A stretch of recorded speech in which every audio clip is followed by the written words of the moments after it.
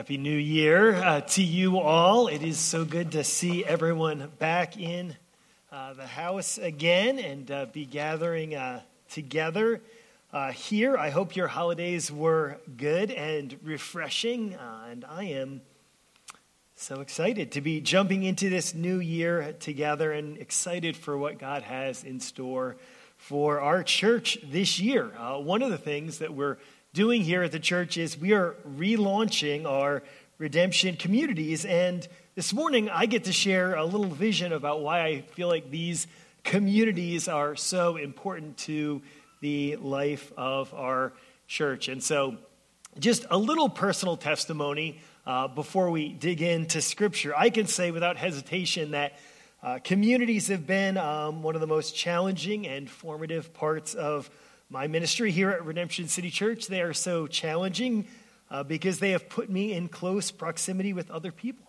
believe it or not. And so people, challenges, their problems, their issues, their quirks, right? You get all of the wonders of being in relationships, but they're so formative because they put me, again, in close proximity to people, right, who have helped encourage me and challenge me and help me to grow and walk with me through my own issues as a person and as a dad and as a husband and all of those issues. Just like our families of origin have a disproportionate influence on our lives today, communities have the opportunity to shape and form us more and more into the people God is calling us to be.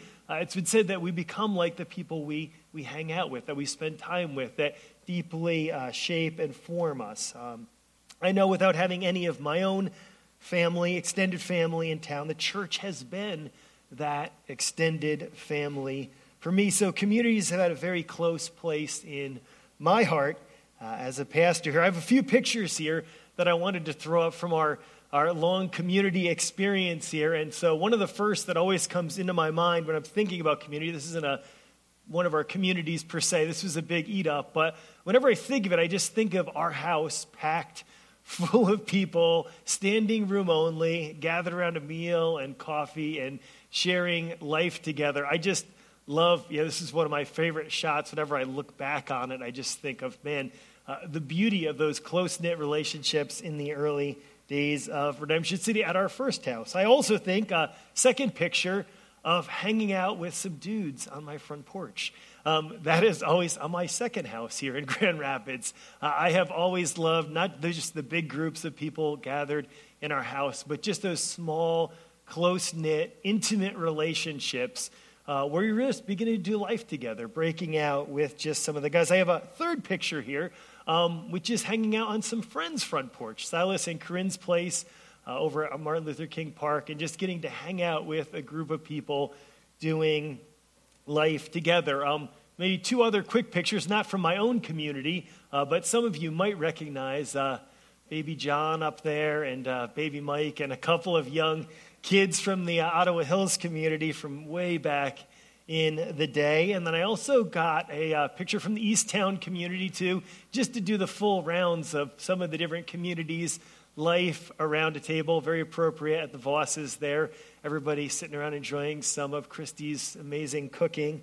And so I wanted to start there with just, we've got something of a legacy at Redemption City of community life around a table. And it's been one of the sweetest things that I've experienced. It's been one of the most difficult and challenging as well as relationships are.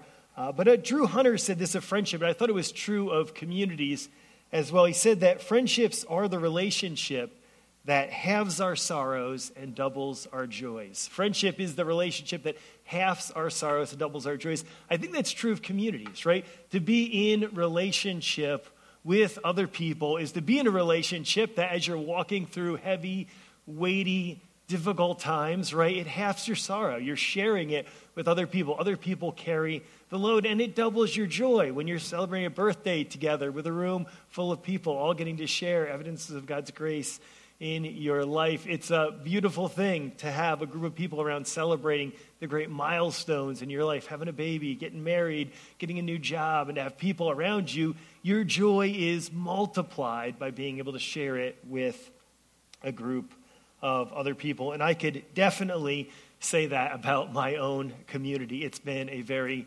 sweet thing. And so I want to start there, just a personal testimony. I do also think, and sorry for the extended introduction in advance, I've got so much to say here, but I also think we have an opportunity here in our cultural moment because authentic community is harder than ever. We're busier than ever.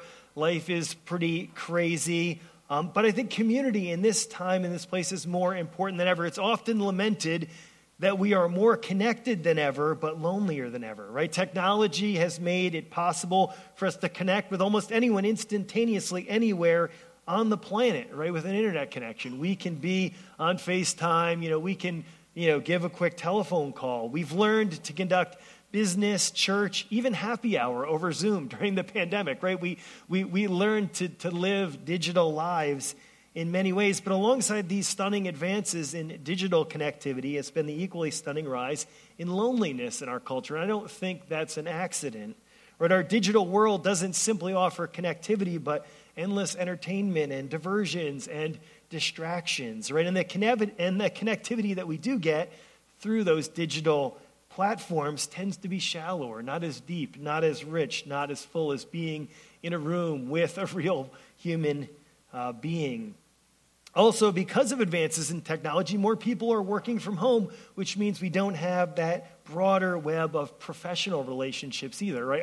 Our circle of human beings that we do life with is shrinking, and so the need continues. Sociologists like Robert Putnam have noted the breakdown of community in American classics like Bowling Alone. I think I have a little slide on there. I think the cover just perfectly illustrates the situation. The bowling leagues are gone. It's just the guy, he's there bowling by himself. It's a very lonely and sad sort of picture. Sherry Turkle has chronicled how technology has lowered our expectations for real people in her book, Alone Together. You see, again, on the cover, it's telling all these people surrounded by people looking at their phones on their screens. They're together, but in person, but they're alone because they're on their technology, on their screens. Even doctors are seeing loneliness as a new epidemic. Vivek Murthy, the Surgeon General under both the Obama and Biden administration, wrote in the Harvard Business Review back in 2017, "During my years caring for patients, the most common pathology I saw was not heart disease or diabetes, it was loneliness." And that's striking, and then he went on to write a book about that called Together, about how people in our culture maybe could begin to combat that epidemic of loneliness. And not only are we lonelier than ever, we're more polarized than ever. Right? Our news feeds, cable news channels, our online tribes, all of those things tend to just drive us apart instead of bringing us together. But it doesn't have to be this way, right? We can embrace community, right? We can do something radical, open our homes and invite people into our lives to share a meal together. And so where would we look for compelling vision for real and authentic analog community in our hyper-connected digital age? Maybe your go-to is Friends or Seinfeld, but I think we might be surprised by how relevant the vision for community is that we find in the New Testament. Perhaps the most compelling snapshot of this community is found in Acts 2:42 through 47. This is church really at its best. It's this revived, it's this awakened church. There's dynamic teaching, there are beautiful relationships, there's radical hospitality and generosity, there's bold prayer, signs and wonders are happening. New people are meeting Jesus every day. And well, it's certainly rare to see all of these elements working together, right? You might have been in a church that's got good teaching or good community or good prayer life, but boy, to see all of these things together is rare, but that shouldn't stop us from pursuing this beautiful vision for what the church could be. So this morning we're going to look more closely at this community here in Acts 2:42 through 47, and I want you to see that this was a hospitable community, this was a learning community, this was a sharing community, and this was a praying community. And my aim is that we would be able to increasingly share this kind of community together here in our church and with a lonely world in need of a compelling model for authentic community. So I just want to pray this morning that God would begin to do that in our church and in our life. Just feeling particularly the need stepping into this new year just for an opportunity to pray that God would meet us not only this morning, but as we enter into this new year together. So would you join me in praying this morning? Father, I'm just painfully aware this morning just of our need for you, of my need for you. Stepping into a new year, God, we know that everything we do here in our church is going to mean very little if we don't experience your presence and power at work in our lives. All of our strategy, all of our planning, all of our vision means nothing if you don't move here in our midst, God, if you don't give us the grace that we need, if you don't give us the love that we need to care for each other well, if you are not pouring out your Spirit into our hearts so we can be this kind of people. God, so I'm just here this morning just praying that you'd humble our hearts, make us dependent upon you. God, that we would just be a community here that is seeking hard after you in this new year, that is dependent upon you. God, I pray this year that we'd recognize that we really can't grow in our Christian life on our own. We need each other. God, and so I pray whether people jump into communities or LTGs or Bible studies, God, that this community here would be a rich, deep, and transformative, redemptive community. God, and I pray that your Spirit would be working and stirring and moving through it, and that you'd get all the glory. And we pray this in Jesus' name. Amen. Well, I've got about 20 minutes here to work through my text this morning, but we're all prayed up, and so we're ready to go. Are you ready to strap on your seatbelts here? We're jumping in. 4 elements of Acts 2 this morning that we're going to be digging into. And if you want to follow along, you can do so in your text. You'll see it's all coming right out of our scripture this morning. And I want to start with this first element of this community. You might miss it, because it's maybe not as obvious in your first read through. But the first element of this community, this beautiful, dynamic community that we see here in Acts chapter 2, is that it is a hospitable community. It is characterized by radical hospitality. We see this in verse 46. And day by day, attending the temple together and breaking bread in their homes, they received their food with glad and generous hearts. Notice this is a group of people, right, that is meeting at the temple and also welcoming people into their homes, into their lives. There was this beautiful balance between formal teaching and preaching in public at the temple, hundreds, maybe thousands of people, we don't know who's there, and this organic ministry happening in homes all over the city as God's people are opening up their lives to welcome people into the everyday stuff of life. And it's this ministry in homes that I want to focus on this morning as we relaunch our communities here at Redemption City. Perhaps the most surprising thing about this hospitality was the frequency, right? Every day they were meeting in each other's homes, right? It's hard to even fathom whether that kind of community could happen in our incredibly busy, hyper-connected, super busy world where we live today. But we see in verse 42 and 46 that these meetings in homes that they're having every day were centered around a common meal, right? Which is described as the breaking of bread. Now, this probably included the Lord's Supper as a kind of formal thing that they were celebrating together, but was almost certainly in the context of a normal meal. These early Christians considered themselves family and even started calling each other brother and sister, right? There was a depth of relationship that they were reaching together as they spent time together, right? That these people were becoming family to them. And this wasn't some duty forced upon them from the higher up in the church organization, right? These meals, we read, were characterized by glad and generous hearts, right? These meals were so compelling. Verse 47 tells us that everyone in the city was taking notice of the beautiful community that was forming here in this early church. It takes, I would say, a unique mix of generosity and vulnerability to open up your home. Right? It takes generosity to share your space, your time, your food, your resources with other people, right? There's a call to generosity, but at the same time, and maybe even harder, it takes a vulnerability because people are going to see your life up close and personal, right? They're going to see the inside of your refrigerator and whether you cleaned your bathroom and, how you manage your children and your life, right? It's both an incredible call to generosity and vulnerability. And by the way, it's really inconvenient, right? Who has time to clean the house and prepare a meal and host people today, right? That's a remarkably beautiful thing. And this is why I think that authentic community is so valuable, because it's so rare in our fast-paced digital age. This is something that John and Sarah Holderbaum and Kevin Christie are justly famous for, setting aside time in their lives and their space. So I got to show a few pictures up front of the community that was able to be formed. And I could mention a bunch of other folks that hosted as well. But the classroom, as you know, and I love the classroom. I'm a teacher.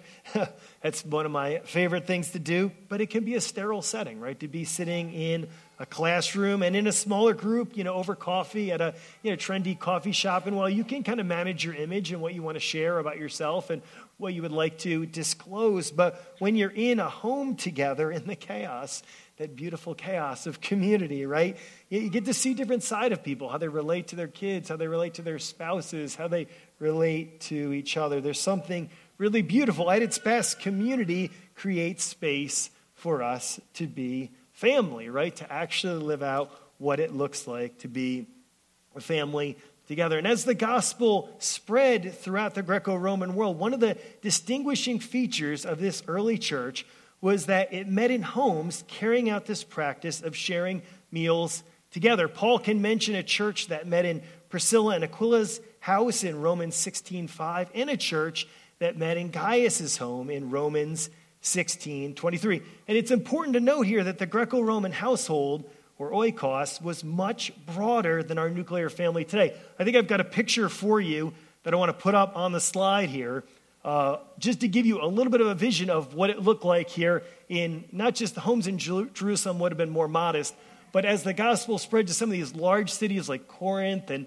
Ephesus, Philippi, some of these cities, you'd have these big households filled with a various network of people. So you'd have slaves, you would have servants, you would have workers, you'd have relatives, multi-generations of family, clients, all living under this roof together. And so just think of the amount of people that it would take to run one of these households, all the kind of people that would be rubbing shoulders together. And under a Roman household, right, all of this was centered, all these people living under one roof, under the paterfamilias, right, the patriarch of the clan. And guess who benefited the most from this whole arrangement, right? That guy, right? Everybody was there to serve him, all the servants, all the slaves, all the family. He lived like a king in his palace. And under this situation, right, that's how Roman society worked. But when the gospel started to come in, it started to break down all of the hierarchical relationships here. All of a sudden, in one of these homes, people started gathering together around a meal. Both the servants and the slaves, along with the upper class, men and women, Jews and Greeks, are all gathering around a common meal in one of these large households. And all of a sudden, people are sharing life in a new and subversive way that started upsetting the way the entire empire was running, right? All of a sudden, these relationships are happening. People are getting to meet each other across all of these different cultural and ethnic lines in and all under this household together. And it was through these relational networks. Imagine all these people living under this roof are all getting exposure to the gospel around a meal in the context of relationship. And the gospel kind of ran on these rails in the first century. Through these natural relational networks, God was using those things to move the gospel forward. So fast forward here to the 21st century, right?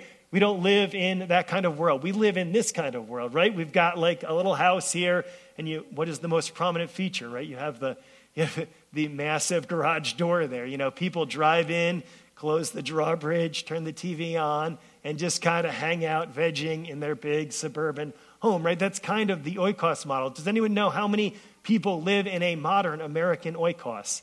How many people live in a modern American household? Lower. 2.6 is the number that live in one of these wonderful American, probably not in this exact house, but just across the board, right? In America, according to the U.S. Census statistics, the average household in America is 2.6 people. And that's actually up 1%, 0.1% from 2.5, which it was in 2010, which after 150 years of household size going down, it's actually ticking up again a little bit in the last decade, just due to some economic realities. People are living together now. They're like, due to the economic recession, people are, once again, you've got those older kids that are still living at home. Older parents are moving back in. So there is going to be more of that household dynamic happening. But you can agree, if you look at these two slides, right, this oikos in the ancient world and all the rich relational networks that were happening, and then you look at kind of our modern technological world, right? The oikos that we live in is pretty narrow and it's pretty constricted, and it makes sense of the fact that we're lonelier than ever in our culture, that there's an epidemic of loneliness because our oikos is so small. The circle of people we're inviting into our lives is so small. We may have broad digital relations. We may have 1,000 friends on Instagram or Facebook, or have thousands of people following us on Twitter or TikTok or whatever your social media of choice. But in terms of real life relationships, our circles are more constricted than ever. And what I think this diagram, I'm hoping, gives you a little vision that we could do life differently as a church. We could be different kinds of people. We could open up our narrow little households to a broader group of people. We could welcome coworkers over to share a meal or grab some drinks. We could have friends and invite them over once a week to share a common meal together. We could do a pancake breakfast for our neighbors and start to welcome people within our social networks back into our lives. If you really want to make things interesting, you could actually invite someone into your household, actually increase your household. Our family has done foster care and adoption for the last couple of years. The Holder moms have done it as well. Silas and Corinne Middlestadt have done, just welcomed foster and refugee kids just into your home, just broaden your own personal household dynamic. Get it up there to 6, 7, 8, 9, 10, 11, kind of like the Bartletts, yeah? We're trying to raise the curve a little bit there. You could invite college students into your home, like the Jensens, like we've done before. You could up that household size a little bit. Invite some college students who are looking to get away from the craziness of college life and be able to share that reality. You could do what the Vosses have done a couple times, just invite community members to live with them along the way and do life together with them. Obviously, people are inviting extended family to come and live in their homes. My point is that this idea of ministry around a household, it creates all of these beautiful and rich relational networks in which the gospel can run and operate in our lives. And I think we're missing a lot of opportunities as a church because our networks have shrunk to such a small extent. I mean, obviously you can do some networking on social media. I'm not saying none of that stuff is effective or useful, but there's something transformative about these real life relationships, welcoming people into your life, and there's something deeply formative about it. And so I would just encourage you to maybe think, as we're stepping into this, relaunching this community thing, to think about what it might look like to open up your home, to broaden your relational network a little bit, your oikos. That doesn't mean people have to move in with you forever, but maybe you just open your house up once a week on Friday night for pizza and movie, or pancake breakfast on Saturday morning, or you begin to see your home as a space where gospel ministry can happen. One of the most inspiring books I read this year was by Andy Crouch in his book, The Life We're Looking For.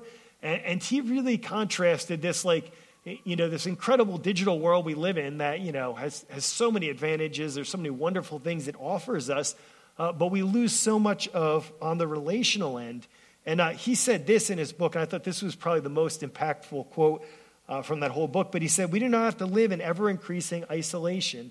Our homes can become creative centers far more consequential than the refuges of consumption and leisure we have let them become. And from these new households, we can begin to extend the recognition of personhood to those in danger of being overlooked. I love this, right? When we practice this kind of hospitality, I think people are going to notice, just like they did in the first century. What is it with these Christians just welcoming people into their lives and into their homes? So one of the hallmarks of this early church was radical hospitality, and I hope that's something we can keep kind of on board. Again, you don't have to join one of our redemption communities to do that. You can just keep doing what you're already doing, but we hope communities help facilitate that and make that a little easier. The second thing I want you to notice, and I'm speeding up here.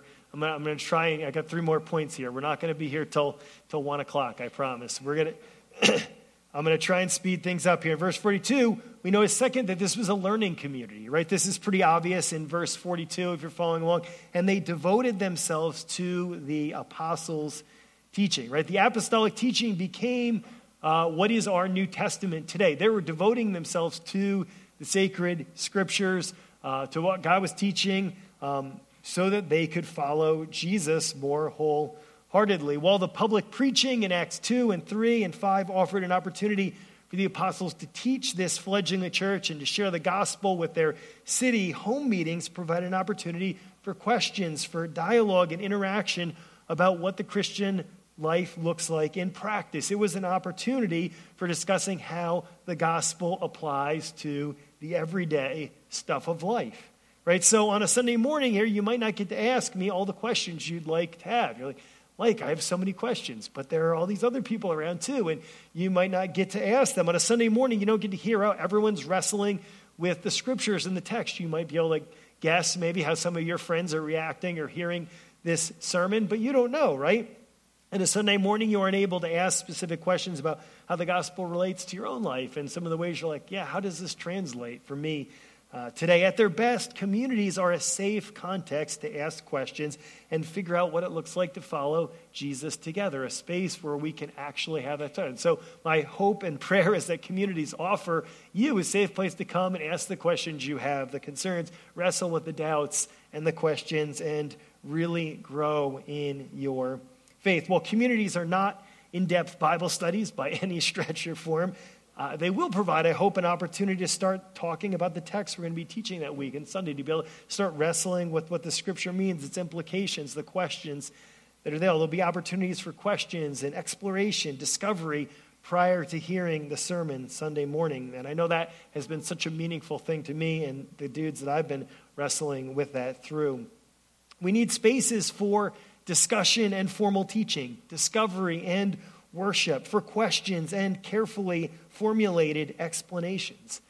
It was this beautiful balance that was struck so perfectly here in Acts 2:42 through 47. I'm convinced that it'll help our church grow in depth and breadth and maturity, right? They didn't have to choose between dynamic teaching and loving community. I don't think we should have to choose either. I think we can do both, right? I think we can have spaces where we can worship, where we can hear the Bible taught carefully and in detail, but also spaces where we can live it out together in community. So we have this hospitable community and we have this learning community. 2 more things quickly.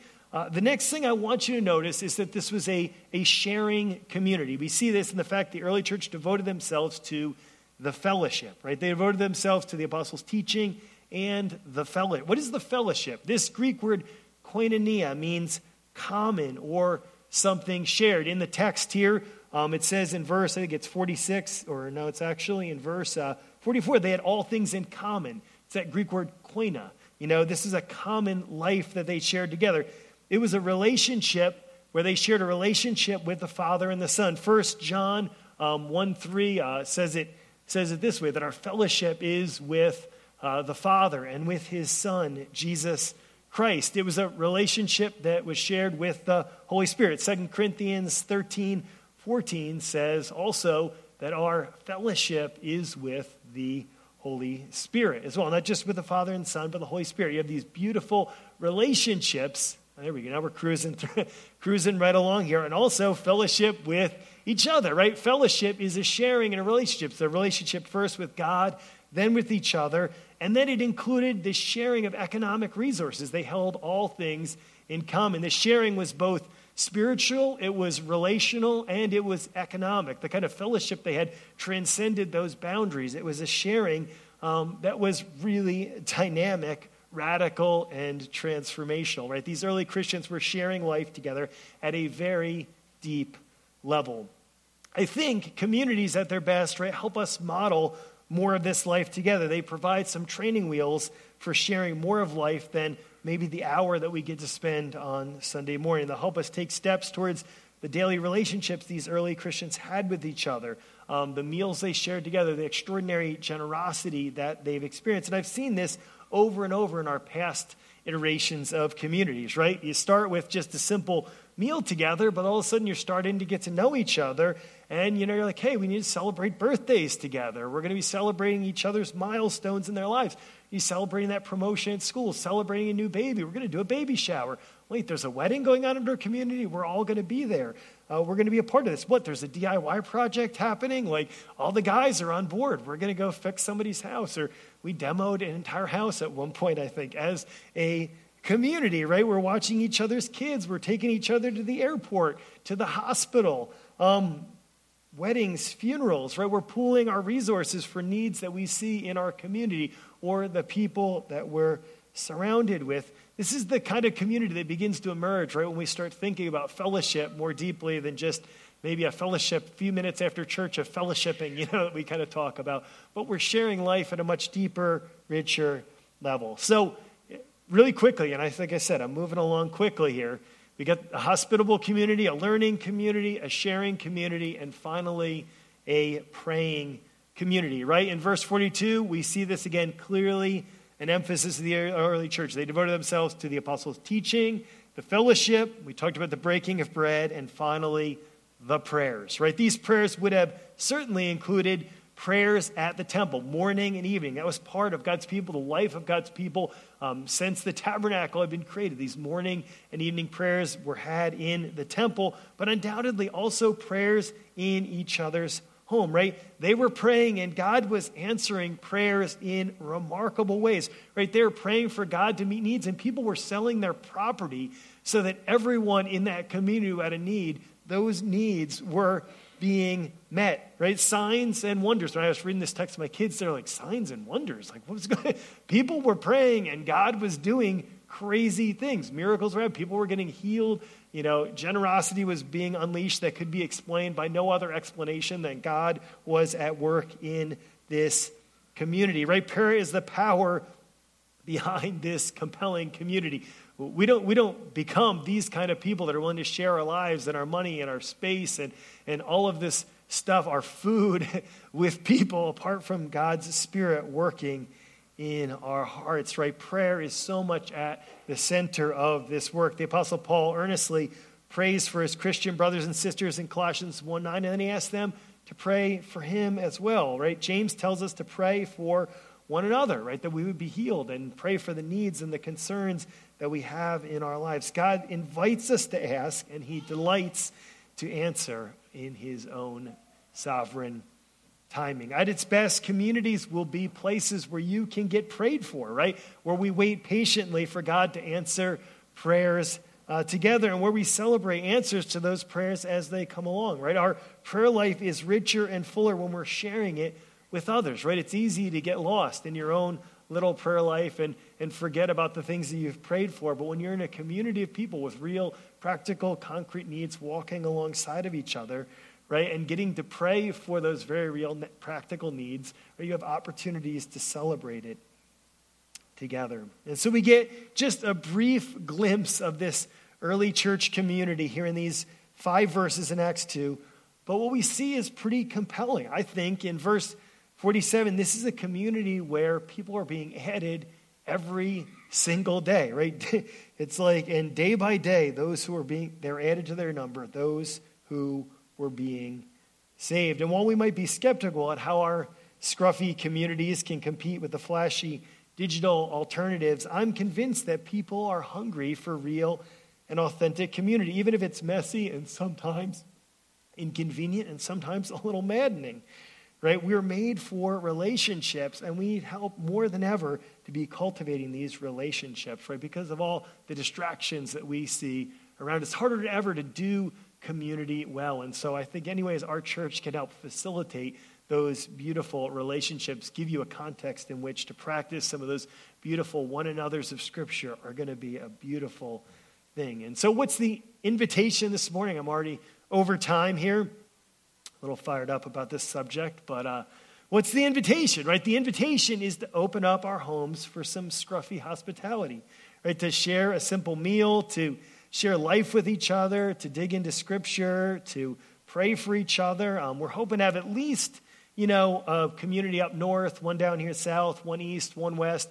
So people in the different geographical areas of the church can be ministered to. If we have more interest, we'll open up more of them. We're going to do a class to help equip LTG leaders and community leaders here in January, this Fruit to Root class, help people understand how to take the truths of the gospel and apply them to the everyday stuff of their lives. That's really the hope, to raise gospel fluency. So as we step into life together and into these communities, LTGs will be more capable of speaking the truths of the gospel into each other's lives. And then we're going to be putting those communities together in February, and you should see them launched by the first week of March. If you are interested, we do have a community interest sign-up sheet on Slack. If you're not on Slack, you can get yourself on Slack right as you walk out the door. There's a little QR code you can scan to get on Slack, and you will see that in our announcements channel. There is a community interest form. We want to know how many of you are interested in doing life together in this format. You can also check your email. The Redemption City email also has that link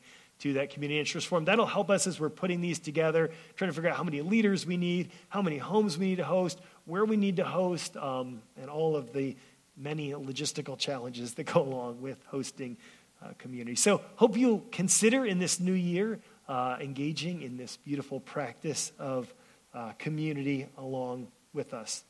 I wanted to close with a brief quote from Dietrich Bonhoeffer's classic work, Life Together. It's one of, I think, the most profound and wise reflections on community. It can be found. Highly encourage you to read it if you haven't read it yet together. Bonhoeffer lived life with a very tight-knit group of Christians during the Nazi occupation. He was part of an underground church and lived in deep community with other Christians. And Life Together is filled with wisdom for living together in community, the challenges, the beauties, the joys. And I feel like this quote really sets the right tone for entering community. He says this in Life Together. He says, because God has already laid the only foundation of our fellowship, because God has bound us together in one body with other Christians in Jesus Christ, long before we entered common life with them, we enter into that common life, not as demanders, but as thankful recipients. We thank God for what he has done for us.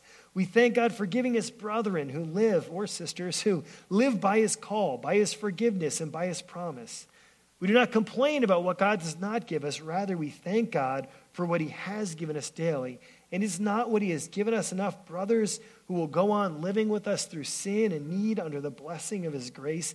Is the divine gift of Christian fellowship anything less than this any day, even the most difficult and distressing? Right? What Bonhoeffer is saying is that this privilege of being in community with each other is something that was bought and purchased by Jesus Christ on the cross. It's his grace, which is the foundation for our community together, our common life together. We didn't earn this, right? We don't bring all of our assets to the table. We've been welcomed in by the sheer grace of God. And because of that sheer gracious welcome, we get to welcome others into life together with us. It's his grace freely offered that sets the tone for the way we do community, and it's his Spirit that empowers us to live lives of love and self-sacrifice and generosity together as a community. So I just want to pray that God would increasingly help our feeble efforts as we step back into communities to begin to look a little bit more